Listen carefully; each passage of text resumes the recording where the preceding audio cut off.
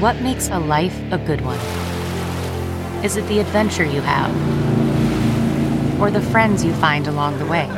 Maybe it's pursuing your passion while striving to protect, defend, and save what you believe in every single day.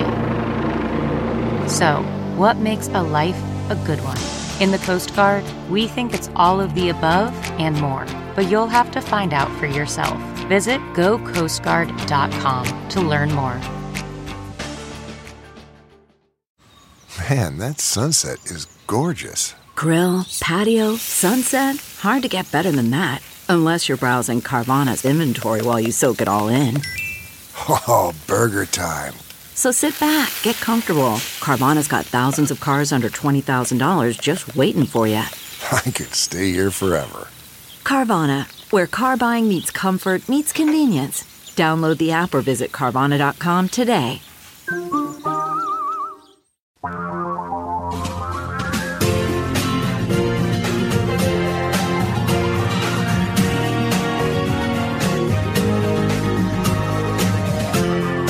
This is the Thom Hartmann Program. There is a bomb waiting to go off, deeply embedded in our financial system. Corporate debt is at an all-time high. Personal debt is at an all-time high as well. Banksters are now doing with mortgages back in 2008, what they were doing with mortgages that blew up our economy. They're doing that now with corporate debt, and packaging it, slicing and dicing it, and selling it off as AAA rated investments when none of the debt in it is even A rated. Is this going to blow up in our face? Not to mention the fact that everybody's predicting that there's a huge wave of corporate bankruptcies, particularly small and medium-sized companies, coming down the road in a matter of months when all this federal support runs out. What the hell is going on? Where is this going to lead us? Professor Richard Wolff is with us, the economist and co-founder of Democracy at Work, the author of numerous books. His most recent, Understanding Socialism. DemocracyAtWork.info is the website. He also, his personal website, rdwolf with 2fs.com. You can tweet him at profwolf with 2fs or at democracy@WRK. Professor Wolff, welcome back. Your thoughts on what's the state of debt and I also saw a piece that I believe it was in the Wall Street Journal this morning saying that worldwide debt has now exceeded 100% of GDP. What's going on? Well, I think you're seeing, and I hesitate to say it, but it has to be said, I think you're seeing the unraveling of a system. I'm a critic of capitalism, so I could, I suppose, say I told you so. I take no pleasure in it at all, but I think that's what you're seeing. So let me explain. The crash of 2008 and 9 is called the Great Recession because it was, at that time, the second worst crash of capitalism in its history after the Great Depression of the 1930s.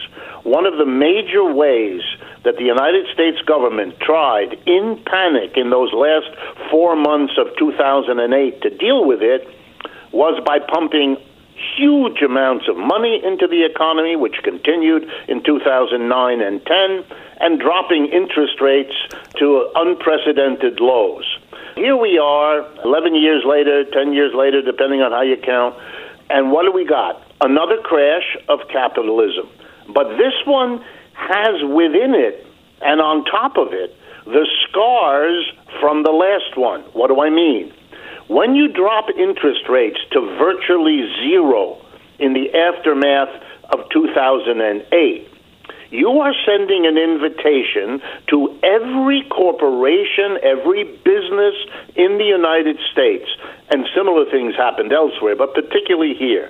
The invitation is, whatever problem your company has, whatever difficulty you've encountered, you now know that the easiest, quickest, and cheapest way to deal with your problem is to go borrow virtually free money. Money that you can get from the banks and ultimately from the Federal Reserve at 1%, 1.5%, 2%, way less than ever before. To the surprise of no one, the corporate sector in America, business, borrowed money over the last decade beyond anything anyone had ever seen before.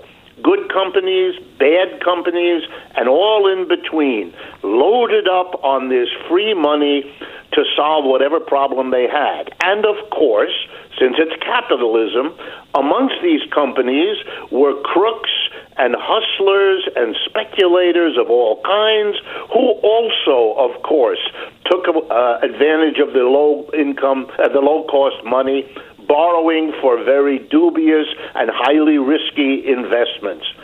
They all could keep going unless and until something happened to bring us kind of sharply up against the fact that the underlying businesses that had borrowed weren't in a position to repay. We would have had that in the crash that began in February of this year, the downturn of capitalism, which is normal. But this one is not only bad, but on top of it, the pandemic. Now we have the great danger that many, many businesses will go out, and therefore the arrangement that we can handle a few bankruptcies is now threatened by a more wholesale declaration of inability to pay, and that is even bigger because of all this borrowing than what we saw back in 2008. Bottom line, nothing was learned, the same or parallel games were played, and we are now living out the risks that flowed from the way we panicked and responded in 2008. I absolutely get that, and I share your critique of capitalism. The system, however, is probably not going to change in the next few years, at least not in any big consequential way.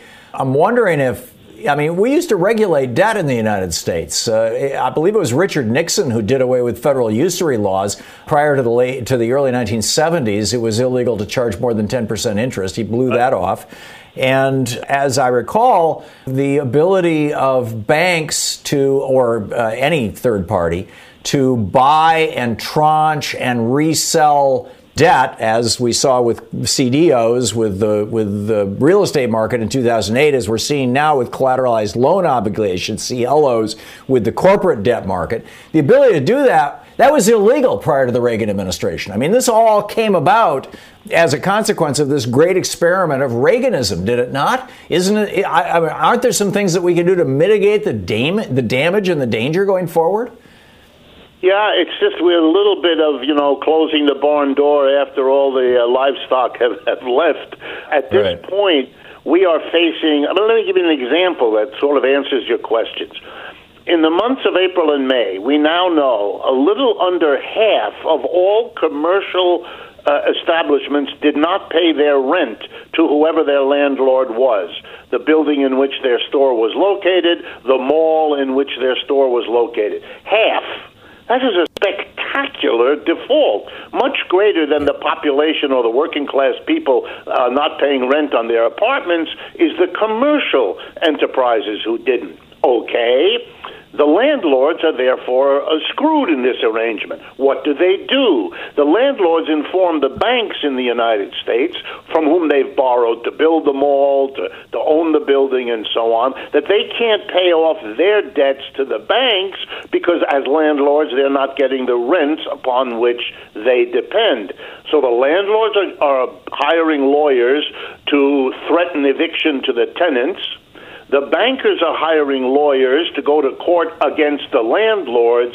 This is a system, and I don't mean this rhetorically, I mean it in empirical detail. The system is falling apart. None of the normal lease arrangements, none of the normal handshake obligations, recognized bills paid, that's not happening anymore. That's a complete disintegration of what normally holds a society together. So I think you're right. We can't just keep talking about capitalism.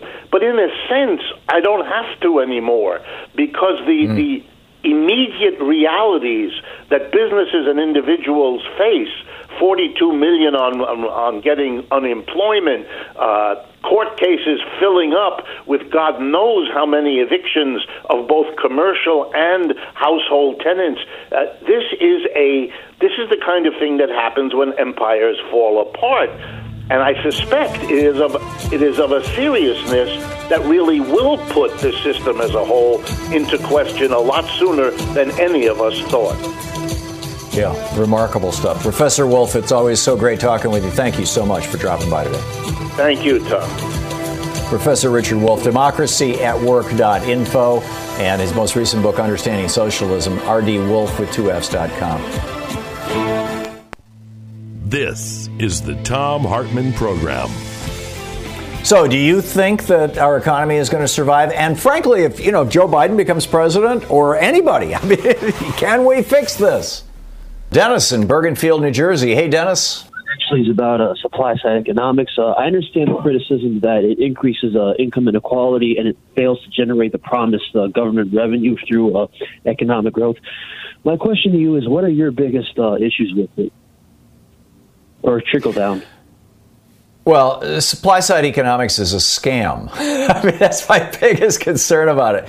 If you go back and you read, Wealth of Nations, Adam Smith's book, actually his book Theory of Moral Sentiments is an even better book, about the deficiencies of capitalism. But basically, both of them point out in both those books that what produces wealth for the nation, what produces a strong middle class, although it's not a phrase that Adam Smith used, but social stability as a result of general wealth among working people, which is a paraphrase of things that Adam Smith actually said, mostly in Theory of Moral Sentiments, is wages. And wages are what drive demand. Wages, in fact, are so much drive demand. In other words, if you have money in your pocket, you go out and buy things. When you buy things, the companies that sell those things have to buy more of them. The companies that manufacture things have to make more of them. The companies that manufacture those things have to hire people to make those things, or they have to buy more robots to make those things, in which case the robot manufacturers have to hire people to make the robots, whatever. That you having money in your pocket is what drives the economy because it drives demand. And that's so much the case that economists don't refer to wages as wages. They refer to wages as aggregate demand, right? The sum of all the demand in the economy is the sum of all the wages in the economy, minus basic living expenses like rent. So, that's been our understanding. Adam Smith, 1776, Wealth of Nations, I think it was 1781, he published Theory of Moral Sentiments. Then you go to David Ricardo, 1809. David Ricardo, one of the great economists, his Iron Law of Labor and maybe it was called the Iron Law of Wages, but and he also wrote extensively on the impact of immigration diluting labor pools and the impact of unions. And David Ricardo pointed out the same thing. Wages are what drives the economy. Now, that was always believed to be the case. That was known to be the case. There's a million examples of that. Probably the best example is how Franklin Roosevelt got us out of the Great Depression. John Maynard Keynes said, if you hire, and the way that FDR did it was he put millions of people back to work, planting trees, building dams, just doing some things that were really, really productive. Other things, hiring painters, artists to do things like all the art that's in the Detroit Museum, the Detroit Art Institute right now, which is just mind-boggling. So, he put these people to work and gave them a paycheck. That paycheck then got us out of the Great Depression because it produced demand. And right. So, that's just like, Econ 101, right? And that everybody always understands. So what happened in 1980, in the early 1980s, in the early Reagan administration, was they wanted to come up with a rationalization for massively cutting the taxes on rich people. And so the theory was, if we cut taxes on rich people and on businesses, because when Reagan came into office, fully 1/3 of all federal receipts, all the money that supports all of, this is the reason why Eisenhower was able to build the national highway system, why during the Eisenhower administration we built thousands, tens of thousands of new schools, new hospitals, new roads, bridges, airports, all kinds, and most of this infrastructure we're still using from the 1950s. The reason he was able to do this, 1/3 of all the income was coming from corporate taxes. But they wanted to radically cut those corporate taxes and radically cut the taxes on the billionaires, and they had to come up with a rationalization for it. And so the rationalization they came up with was, if we cut taxes on these guys, they will produce more goods. They'll run their factories, they'll be able to use that money to hire more people, expand their factories, and produce more goods. Now, why would that be a good thing if demand comes from wages? They're not talking about increasing wages. So by any measure of classical economics, literally from Aristotle through Adam Smith through John Maynard Keynes, and we were still in a Keynesian economy in 1981, by any rational, that should be a completely meaningless and BS argument. So they came up with a new argument that said, well, if manufacturers manufacture more stuff, if there's more stuff on the shelves of the stores, then people will buy more stuff because it's available. If there's more supply, there will be more economic activity. And so instead of demand side, the demand side driving the economy, they said, these brilliant, the Stephen Moore was actually one of the big proponents of this, said, well, actually it's supply side. We've got to incentivize the job creators and the billionaires and the big corporations by cutting their taxes, and they will make more goods, and that more goods flooding our stores. And this is also the rationalization that they use for opening the door to China. Cheap Chinese goods coming into the United States. There's more stuff. Walmart is filled with more stuff than they had before. It's all made in China, but it's cheap, and therefore that will stimulate the economy. Now, 40 years on, we can look back and say this was complete BS. But that's the history of it, Dennis. I got a question about the income for the different income groups in society. From 1940 to 1980, the bottom 90% saw an income rise of 47%. From 1980 to today, it's actually declined by 3%. Could you explain why the incomes for the middle class have not risen like they used to post World War II compared to post 1980? Sure. There's a very, very simple explanation. We could get into the esoterica of the impact of tax cuts and things like that, but the really simple explanation for probably 80% of the effect is when Ronald Reagan came into office, about a third of Americans had a union job. They worked in union shops. The assault on unions had just begun when Reagan put an anti-union person in as Secretary of Labor, the first one in the history of our country, the first anti-union Secretary of Labor.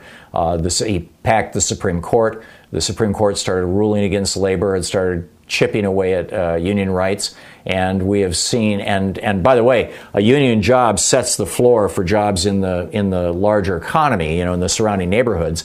And so when a third of America was unionized, 2/3 of America had an income and benefits package that was basically, a union package, because, regular employers had to compete with unionized employers for benefits, for employees. And so when Reagan came into office, it was about 2/3 of America who had basically good union jobs. Now in the private sector, it's 6% who have union jobs, which means 12% of America has good union jobs in the private sector. And, that tells you pretty much everything you need to know, Dennis. And also, I know that you say that the top marginal tax rate was also acted as a barrier for CEOs to raise the wages of their workers in companies. What would you say is the ideal, optimal top marginal tax rate? I know right now it's like 39%. What is the ideal? Yeah, I think it's been reduced even from that, and in fact, a lot of CEOs are reconfiguring their companies so that they can take their salaries and run it through their, run it as earned. I forget the phrase, but it's down around 15%. My point is that top marginal income tax rate doesn't so much. It doesn't affect wages down in the bottom half of the scale. It causes CEOs to take less pay. Again, in 1980, when Reagan came into office, the average CEO pay was 30 times what the lowest paid employee in the company was. Today, depending on your industry, it's anywhere from 300 times to 10,000 times. And the reason why is because that cap got taken off. The tax rate when Reagan came into office was 74%, the top tax rate. Now, as you point out, it's 39% or in that neighborhood. The functional top tax rate is actually much, much lower than that as a result of all the loopholes that they've put into it. So I would say anything over 50%. If you look around the world, you look at country after country after country, countries like Israel and Denmark that have relatively egalitarian societies with less income inequality, less disparity in incomes. They have top income tax rates over 50%. And it works fine for them. They're not in a crisis. Their economies are not falling apart. Their companies are doing well. They're taking on the world. So I'd say Thank you, Tom. 50% does. You're welcome. Thanks a lot for the call. It's great to hear from you. Jeff in San Francisco. Hey, Jeff, what's on your mind today? You know, one of the hopes we have is the rise in union membership. Basically, if the politicians are basically bought by the corporations up there on the Hill, and what happened? Yeah, thanks to the Supreme Court. With Clinton came in, and we weren't getting the money from the unions anymore. He started taking it from the bank. So if we could get strong union membership and people realize essential workers are essential, we need to pay them a living wage. You know, I think $15 an hour. We need to go to 20. You know. Well, it's not just a living wage, Jeff. If you gave people the right to unionize, you wouldn't have to worry about the minimum wage. Well, and you know, Omar made a good point, and I hope you do bring that up to Ro Khanna. Why doesn't the progressive part of the Democratic act like the Freedom Caucus or the Tea Party did back in the day? I mean, they hated the Tea Party because they would just say, no, we're not signing that. Why can't they have the oomph to behave like that? I mean, in the same sense. I don't know what they do. They say they're going to kill their kids when they get up there. I have some hope with that Bowman going in there. He seems pretty feisty, and I like that, you know. And AOC, it seems like they knocked her down a peg, and she's still out there fighting. But I just don't get it. So that's my rant. Yeah, I get that, and I just wrote it down, so I'll bring it up with Congressman Khanna. And with regard to unionization, you know, most people don't realize Denmark, for example, has no minimum wage, and yet people at McDonald's make the equivalent of $18 an hour, and burgers are like 20 cents more than here. But you know, it's infinitesimal because labor is not that big a piece of the cost of a burger. But the reason why they don't need a minimum wage in Denmark and several other of these Scandinavian countries and Northern European countries is because they have something like 80-90% unionization. Basically, there's no need for a minimum wage because everybody's negotiating their contracts, collectively, and it's really working. Ron in Minot, North Dakota. Hey, Ron, what's on your mind today? Hey, thanks, Tom. A question for you. I just recently learned that the great saint of the Adam Smith, the great saint of supply side and free market, that he actually wrote on feudalism, and he predicted or suggested that there would be a new age, a new feudal age would be the result of all this free market economy.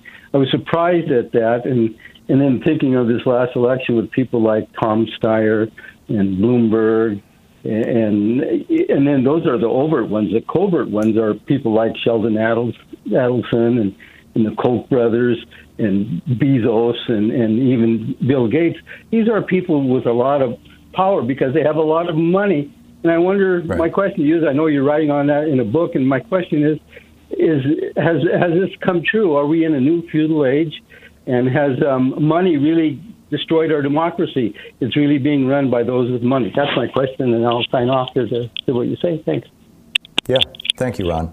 My answer is yes. And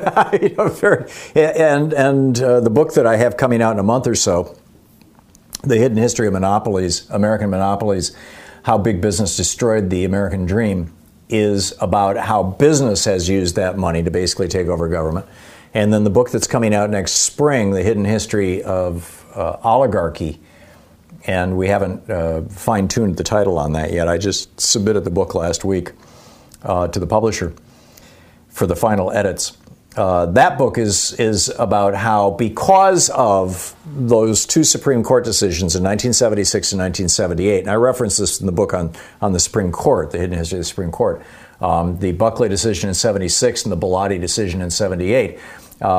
Sometimes Louise and I just crave a restaurant-quality dinner at home without doing all the work or driving.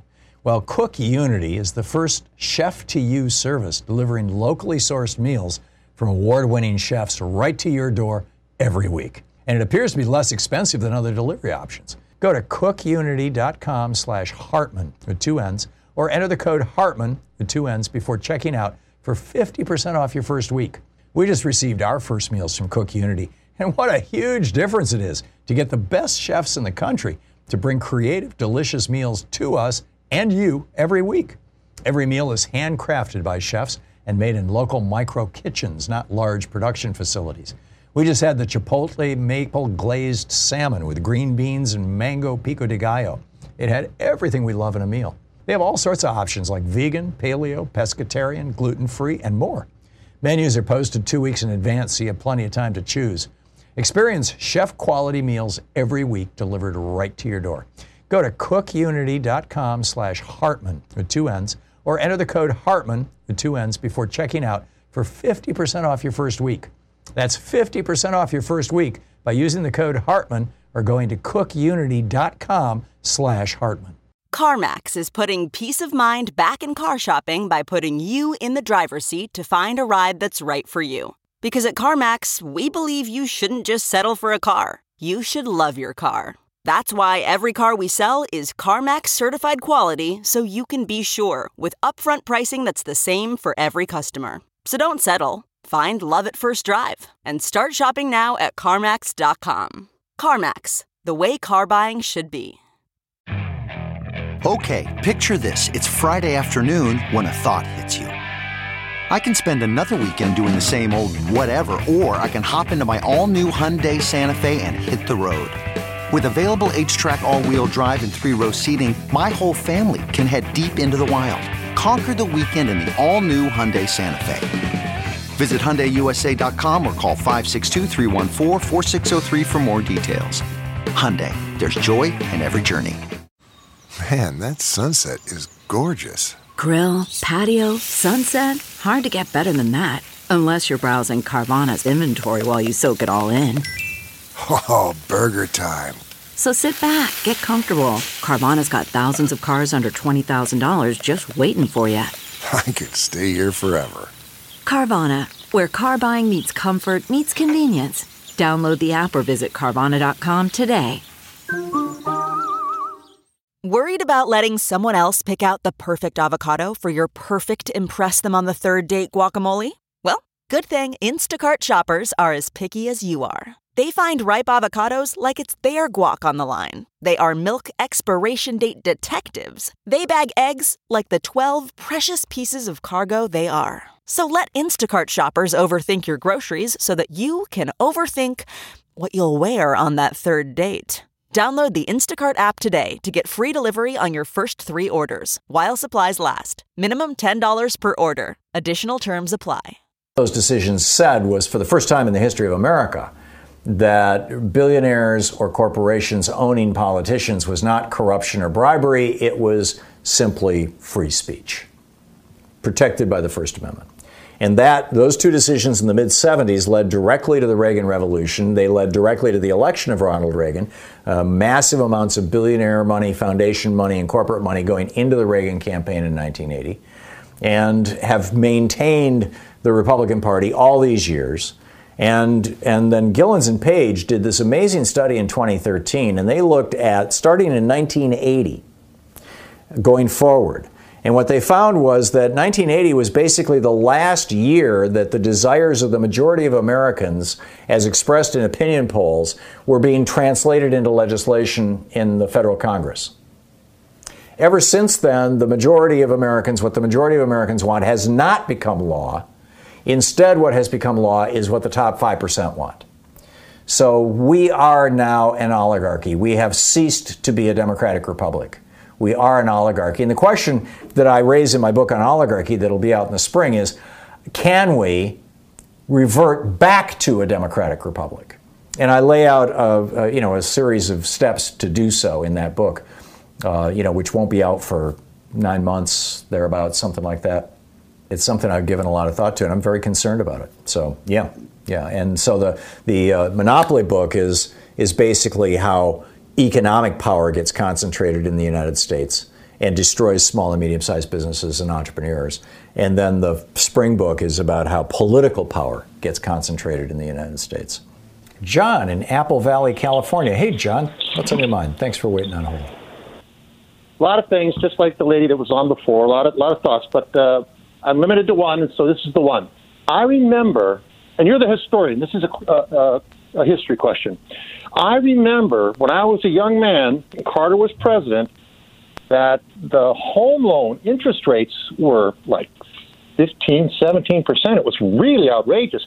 And I'm just wondering if we had a 13% mortgage during those years. Well, but I'm just wondering if the banks were part of the reason and the way they ravaged the economy with that, or the home buying anyway, real estate business, if that was part also of the fall of Mr. Carter, President Carter. I mean, if the banks were in on it, and that's why they did it. That's kind of my thought. I don't know. That's why I'm asking you, the historian. Sure. Yeah. No, that was not the case. What had happened was, let me just back up and give you an abstract lesson or story about how inflation happens. Inflation, which is the debasement of currency, the reduction in value of a currency, happens from one of two reasons, typically. Either one, the government produces more currency than there is need for the currency, so they flood the market with that currency, and the value of every dollar goes down because there's more dollars in circulation. That has never happened in the United States, but that's by and large what happened in Germany after World War I with the hyperinflation.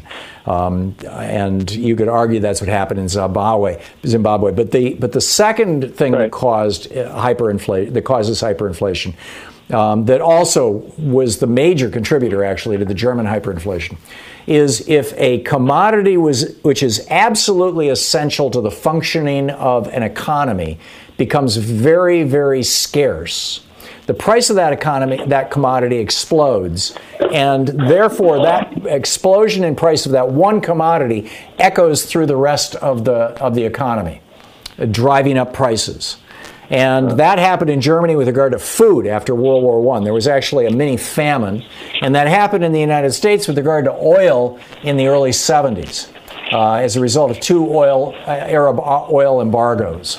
And so what happened was the price of oil exploded in the United States. In fact, it more than quadrupled in 1 year. And that then, because almost everything is made out of oil, even our food is made out of oil, because oil, they make fertilizer out of oil. Oil fuels the machines that we use to tractors and things. It gets our food to us, by trucks and things. Oil affects everything. And so that radical increase in the price of oil as a result of the Arab oil embargo drove inflation in the United States. So to reduce inflation, the chairman of the Fed said, we need to slow the economy down. We need to induce a mini recession, which will produce deflation. It'll reduce prices and increase the value of the dollar. And so he raised interest rates in order to slow down the economy. And that's what was going on. The rise in interest rates throughout the late 70s was purely done by the Fed, and it was purely done to try to slow down the economy so that we didn't tip into a worse inflationary spiral. There are people who argue that was not the proper remedy, or that it shouldn't have been done that way, or it should have been done more slowly, and that hurt Carter, and it's one of the reasons Reagan won. But the bottom line is that's why it happened. Richard in Pasadena, California. Hey, Richard, what's on your mind today? What's on my mind is whether or not we're feudal serfs and our police department. I have a quote, if you'll let me read it, from 1787. The means of defense against foreign dangers historically have become the instruments of tyranny at home. Throughout all Europe, the armies kept under the pretext of defending have enslaved the people. Yeah, it sounds like something that Jefferson or some of his anti-army colleagues would have said. Yeah, James Madison. James Madison, yeah, okay. Yeah. Jefferson's protege. Absolutely. And this is why they put into the Constitution that the entire Congress every 2 years has to decide again every 2 years whether they want to have a standing army during times of peace. Now, we haven't had a time of peace in quite some time, but the 2-year requirement still stands. And I think to a large extent we have become feudal serfs, and I think that's probably a pretty good analogy, feudalism and serfdom.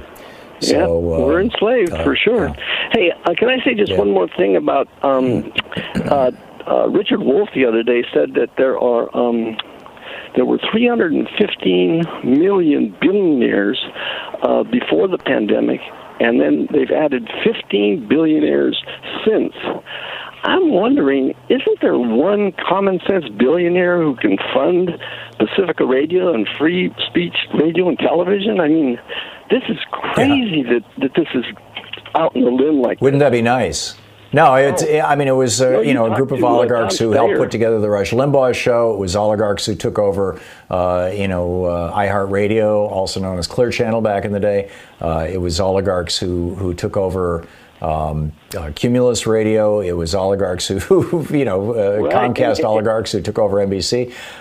To the best of my knowledge, I have not seen any left-wing oligarchs exhibit any interest in media. And in fact, I wrote an open letter to Tom Steyer back a year ago, maybe thereabouts, during the primaries, in which I said, if you're going to put your money and efforts into something, instead of running for president, you should buy iHeartRadio. And at that particular point, it was for sale. And it was for sale for about $1.1 billion. And it would have made a great investment. I mean, it'll actually produce revenue. It'll make money if it's well run. And, you could put good progressive programming on it. And he never responded to that. I think it's real unfortunate, Richard. Ralph Nader, who wrote the foreword to my new book on monopoly, back 6, 8, 10 years ago, wrote a book called Only the Super Rich Can Save Us Now, in which he basically argued that because the Supreme Court has enabled oligarchy in the United States so that we now have government run of, by, and for super rich people, that the super rich people of goodwill are going to have to step up and step in and make things happen. And to a large extent, George Soros has been doing that much of his life, but he's been doing it on the world stage, and he's been doing it with big issues like the fate and future of democracy, small d democracy. But in terms of getting your hands dirty, like Charles Koch has done his entire life, I'm not seeing that on the left, and I think it's a real tragedy. Richard, thank you for the call. Quick math. The less your business spends on operations, on multiple systems, on delivering your product or service, the more margin you have and the more money you keep. With higher expenses on materials, employees, distribution, and borrowing, everything costs more. NetSuite is the #1 cloud financial system, bringing accounting, financial management, inventory, HR, all into one platform and one source of truth. With NetSuite, you reduce IT costs because NetSuite lives in the cloud with no hardware required. It's accessible from anywhere. You cut the cost of maintaining multiple systems because you've got one unified business management suite. You improve efficiency by bringing all your major business processes into one platform, slashing manual tasks and errors. Over 37,000 companies have already made the move. So do the math. See how you'll profit with NetSuite. By popular demand, NetSuite has extended its one-of-a-kind flexible financing program for a few more weeks. Head to netsuite.com/Hartman with 2 N's. netsuite.com/Hartman. That's netsuite.com/Hartman. Okay, picture this. It's Friday afternoon when a thought hits you. I can spend another weekend doing the same old whatever, or I can hop into my all-new Hyundai Santa Fe and hit the road. With available H-Track all-wheel drive and 3-row seating, my whole family can head deep into the wild. Conquer the weekend in the all-new Hyundai Santa Fe. Visit HyundaiUSA.com or call 562-314-4603 for more details. Hyundai, there's joy in every journey.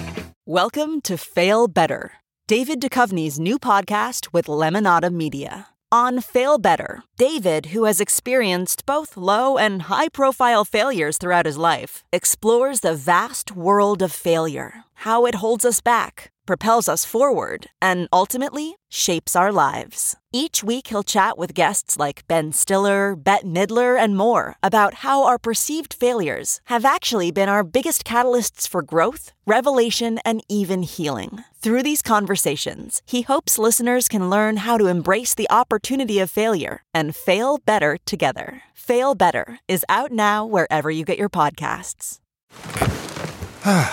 The comfort of your favorite seat is now your comfy car selling command center, thanks to Carvana. It doesn't get any better than this. Your favorite seat's the best spot in the house. Make it even better by entering your license plate or VIN and getting a real offer in minutes. There really is no place like home. And speaking of home, Carvana will pick up your car from yours after you finalize your offer. Visit Carvana.com or download the app and sell your car from your comfy place. Okay, picture this. It's Friday afternoon when a thought hits you.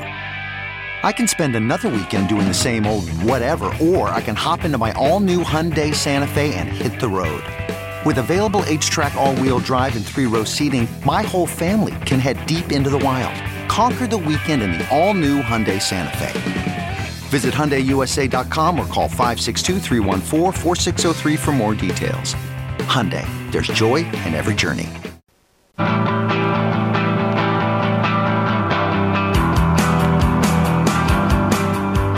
Tom Hartman here with you. Janine on the Big Island in Hawaii. Hey, Janine, we were just talking about your island. Donald Trump seems to think that you shouldn't be so safe there.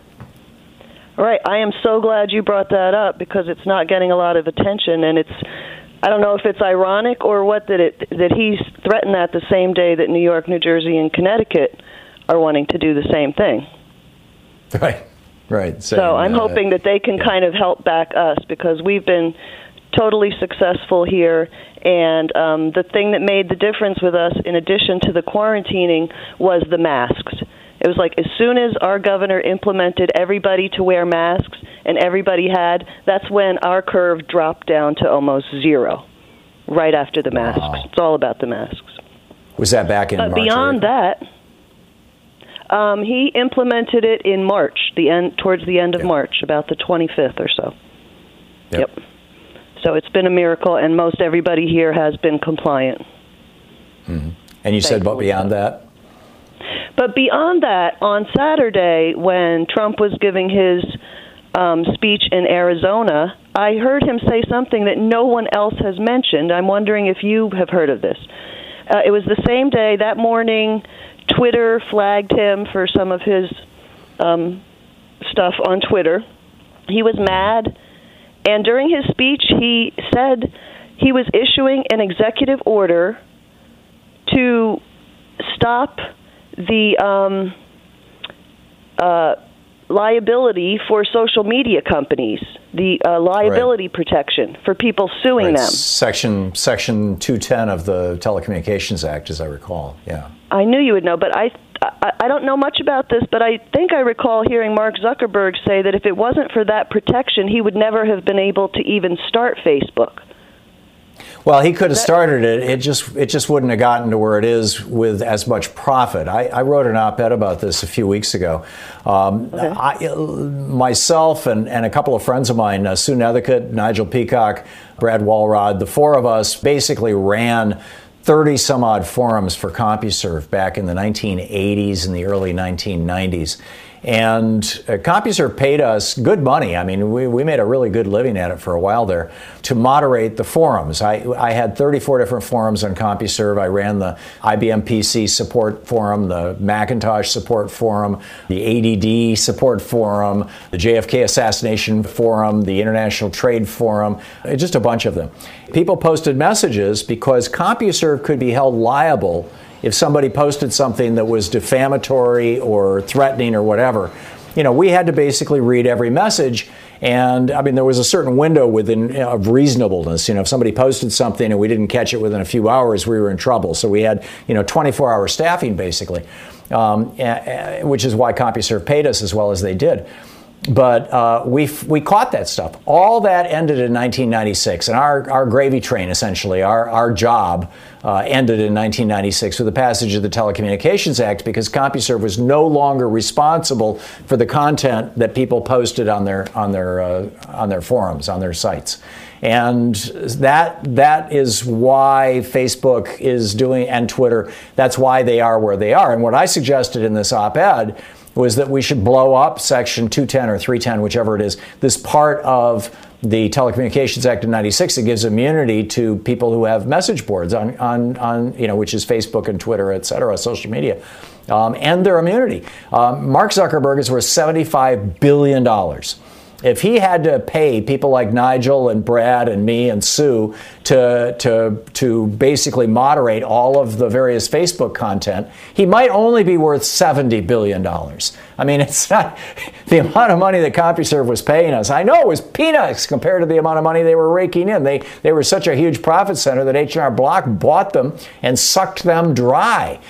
And so, you know, and Trump now is using this as a cudgel against Facebook because mostly people on the left have been saying, who has the biggest history of lawsuits being filed in America? It's Donald Trump loves filing lawsuits.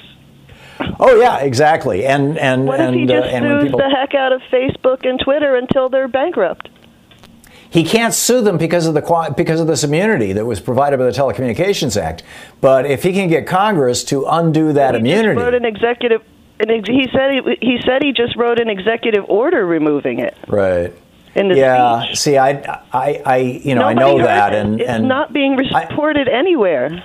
But see, he doesn't have that power, Janine. He doesn't have that power. I mean, this is, you know, keep in mind, this is a guy who on an average day tells 18 consequential lies.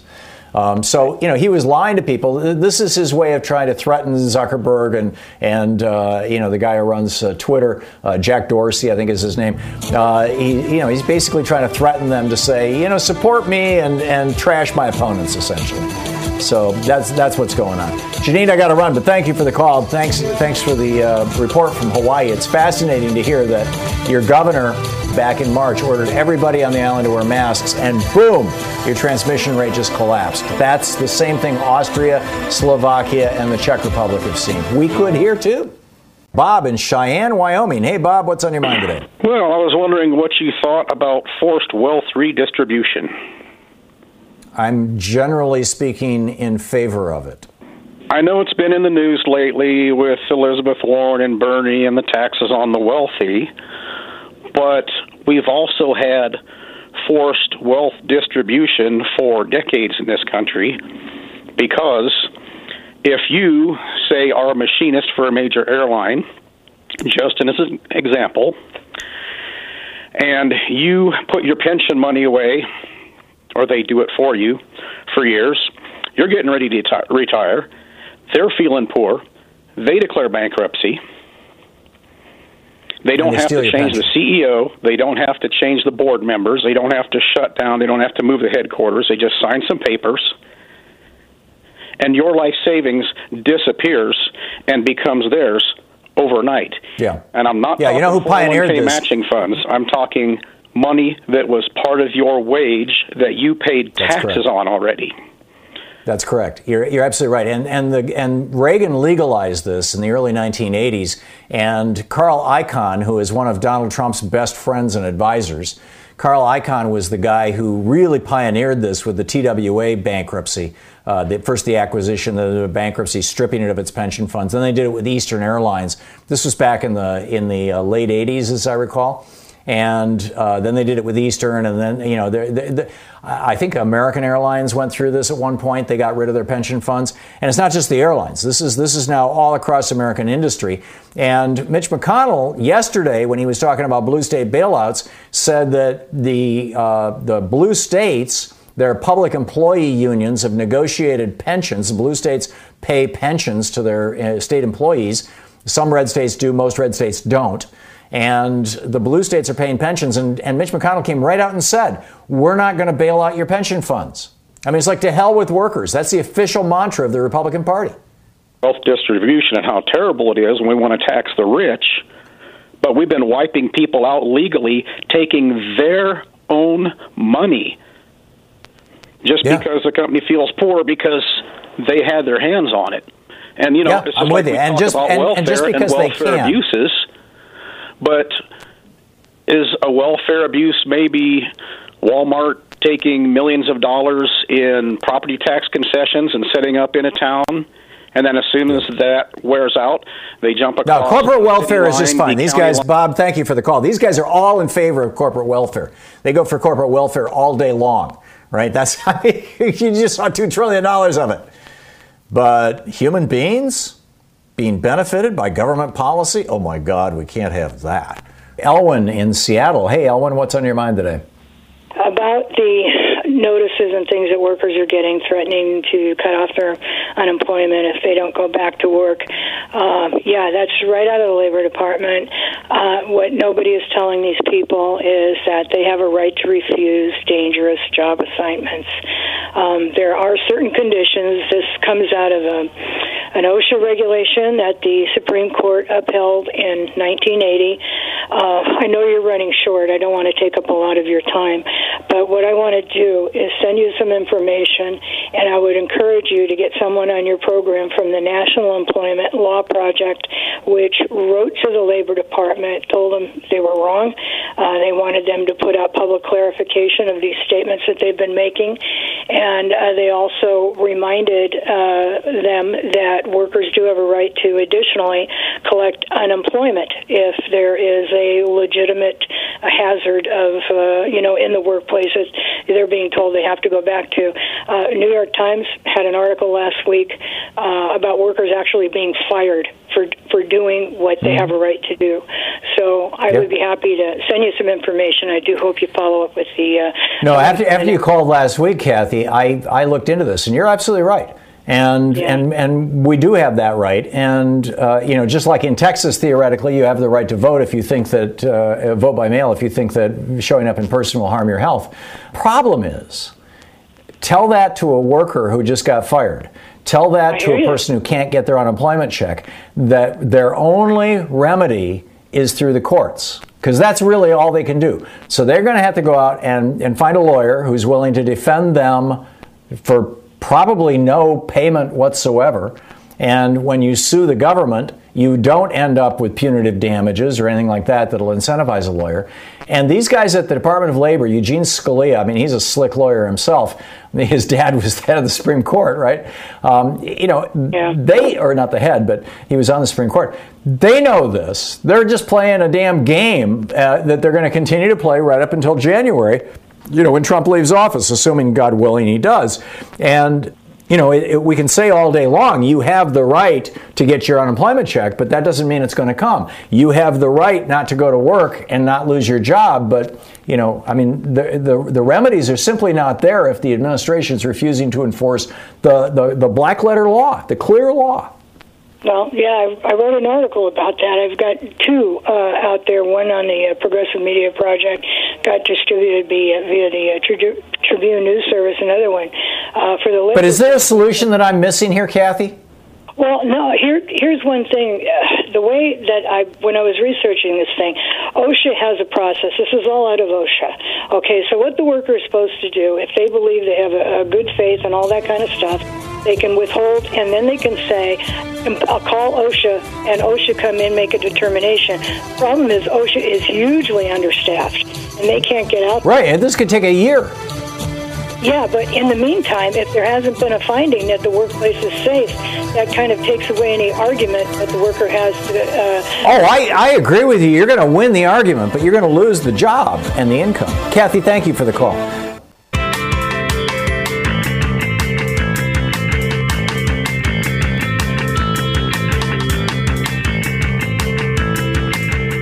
Jeffrey D. Sachs, a university professor, director of the Center for Sustainable Development at Columbia University, has produced some just absolutely extraordinary work over the years. The Age of Sustainable Development back in 2015, Building a New American Economy in 2017, A New Foreign Policy Beyond American Exceptionalism. He has a new book out. His website, by the way, Jeff Sachs, SACHS.org.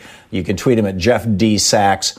He has a new book out. It's called Ages of Globalization, and it's fascinating, thought-provoking, in-depth analysis of kind of the history of globalization going back 70-some-odd thousand years ago. Professor Sachs, welcome back to the program. It's been a while. Thank you for writing this new book and for joining us. Tom, I hope you're well. How are you doing? I am. Yes, knock wood. So you go through the 7 ages of globalization, the Paleolithic, the Neolithic, the Equestrian, the Classical Age, the Ocean Age, the Industrial Age, and now the Digital Age. Give us a snapshot of what you're talking about here. Explain what you mean by this. The idea is to try to understand how humanity has related with each other, especially through trade and migration, long-distance spread of ideas throughout human history.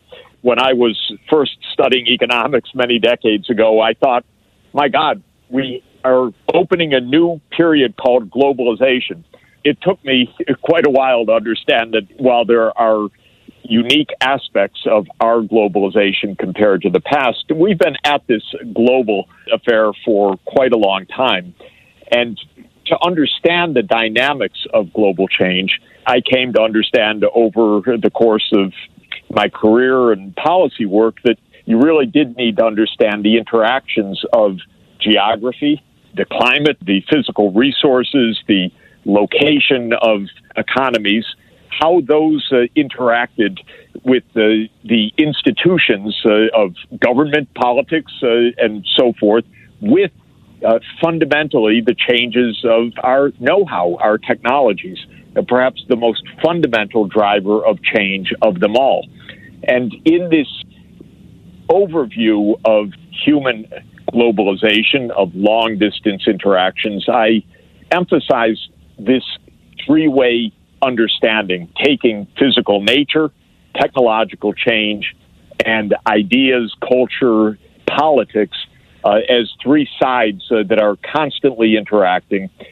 I believe it helps us to understand what's happening right now, which is mass disruption to our lives, our understanding, our nature of global interaction. So that's the purpose of the book. What does this mean for us today? What I think is stunning and upsetting and unnerving is that we are absolutely entering a new phase of globalization. Many days in the COVID pandemic we hear, is globalization over?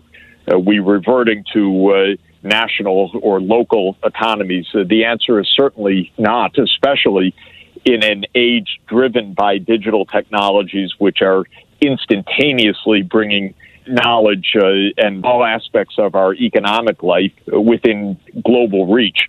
So we're not reverting to any kind of local economics. We're more interconnected than ever, and that's a basic truth.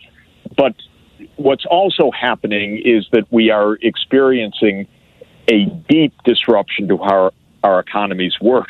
COVID is obvious. We couldn't be more dramatic, of course, but what it has done is to dramatically accelerate the digitalization of every aspect of our economic life. Most of us are working from home. Payments, commerce, governance is all now online. Not all of it, of course, but a remarkable amount. Within a few weeks, hundreds of millions of kids went to school online, completely unexpectedly. But while with lots of difficulties, more seamlessly than one could have imagined over the course of just a few weeks. At the same time, global politics is changing absolutely rapidly. Again, in this case, accelerated both by the pandemic and by Trump, who is the most incoherent and narrow-minded president we've ever had. He's actually accelerating what was already underway, which is the end of the American-led global era to now a truly multipolar global era where China, East Asia more generally, India, Africa, Europe are each more independently acting and interacting regions. So I think we're entering a new kind of geopolitics. The U.S. has basically abandoned leadership under the weird and unhelpful banner of America First, which is getting us deeper and deeper into trouble on many fronts. But even beside that point, we are now in a different kind of global politics. Much of the day-to-day conflict that we're seeing with China or the rhetorical skirmishing with China is really a reflection of this global change. The third aspect of our global reality, of course, is nature itself. COVID-19 is only the most recent of a wave of emerging new diseases that reflect in a fundamental way how humanity is impinging on nature and thereby triggering new so-called zoonotic events where pathogens, viruses, bacteria, and so forth spread from animal populations to human populations. In this case, from bats to humans, probably somewhere in southwest China originally. But this is just one of a series of such pandemics, SARS and Ebola and Middle East respiratory syndrome being three other recent zoonotic emergent diseases. And sad to say, there will be more to come. But that's part of an even larger environmental story, of course, Tom. As you know, climate change, mass pollution, destruction of the biosphere. In short, we are in a new global era, which will change fundamentally how we live, how we interact, and what we have to do to stay safe. It's remarkable. We have just a little less than a minute left, and you've raised so many large issues here. I'm wondering your thoughts on the emergence of digital oligarchs, essentially. Zuckerberg and Facebook have now said that science about climate change is going to be treated like opinion on Facebook, so climate change deniers can do whatever they want. Is this new digital age going to be one that's controlled by an oligarchy, essentially? We are in the robber baron era of the new digital economy, where Bezos and Zuckerberg and a few others think they call the shots, and for the short term they do. I don't think this will last long. It is phenomenal that in a short period of time, Bezos gained $50 billion in the few weeks of this pandemic. It's not going to last. We're going to be taxing them, we're going to be regulating them, and we're going to be regarding these technologies as a common ownership of humanity, not the ownership of a few people. From your lips to God's ears. Professor Jeffrey D. Sachs, the new book, Ages of Globalization. Thank you, sir. Good to be with you. Thank you so much, Tom Hartman Program. Thank you. Professor Sachs, extraordinary book. I spent several hours with it yesterday. It is fascinating. Teresa in Pahoa, Hawaii. About Hawaii being owned by foreign countries and stuff. Well, I got rid of squatters next door to me. I found out that my research, it was owned by the Deutsche Bank. Then it got sold to a Ukrainian bank, which aired it the property on Zillow. That got bought by a Chinese fella who's specializing in Section 8 housing and pet-friendly houses. Yeah. So, I mean, this is happening all over the place. Thank you for that anecdote, Teresa. That, you're just validating my story. I really appreciate it. Exactly. And thank you for watching us there in Hawaii. Lynn in Mobile, Alabama. Hey, Lynn, what's up? I'm calling in regard to imported goods from China and places like that. When Jeff Sessions was my senator, he introduced legislation to remove the requirement of places of origin for products coming into the United States. I don't know whether it ever got out of committee or not. I called his office to register concern and complain about it, and they were very cavalier and said they did not know anything about it and sent me a letter thanking me for inquiring about something entirely different.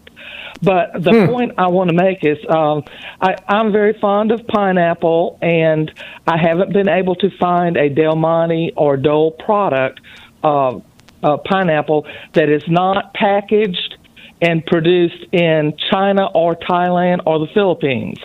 And so my concern is that Jeff Sessions may have been motivated by money, obviously.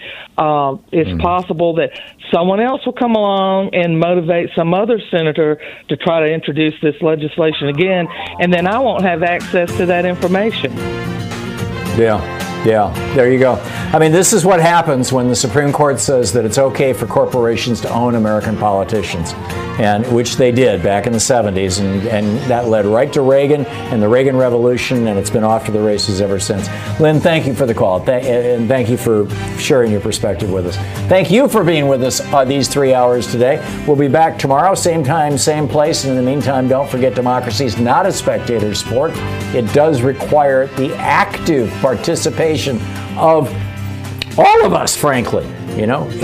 Please, share good progressive media with your friends and get out there, get active, tag, you're it. We'll see you tomorrow. Be good to yourself and others. You've been listening to Tom Hartman. For audio and video archives, visit TomHartman.com.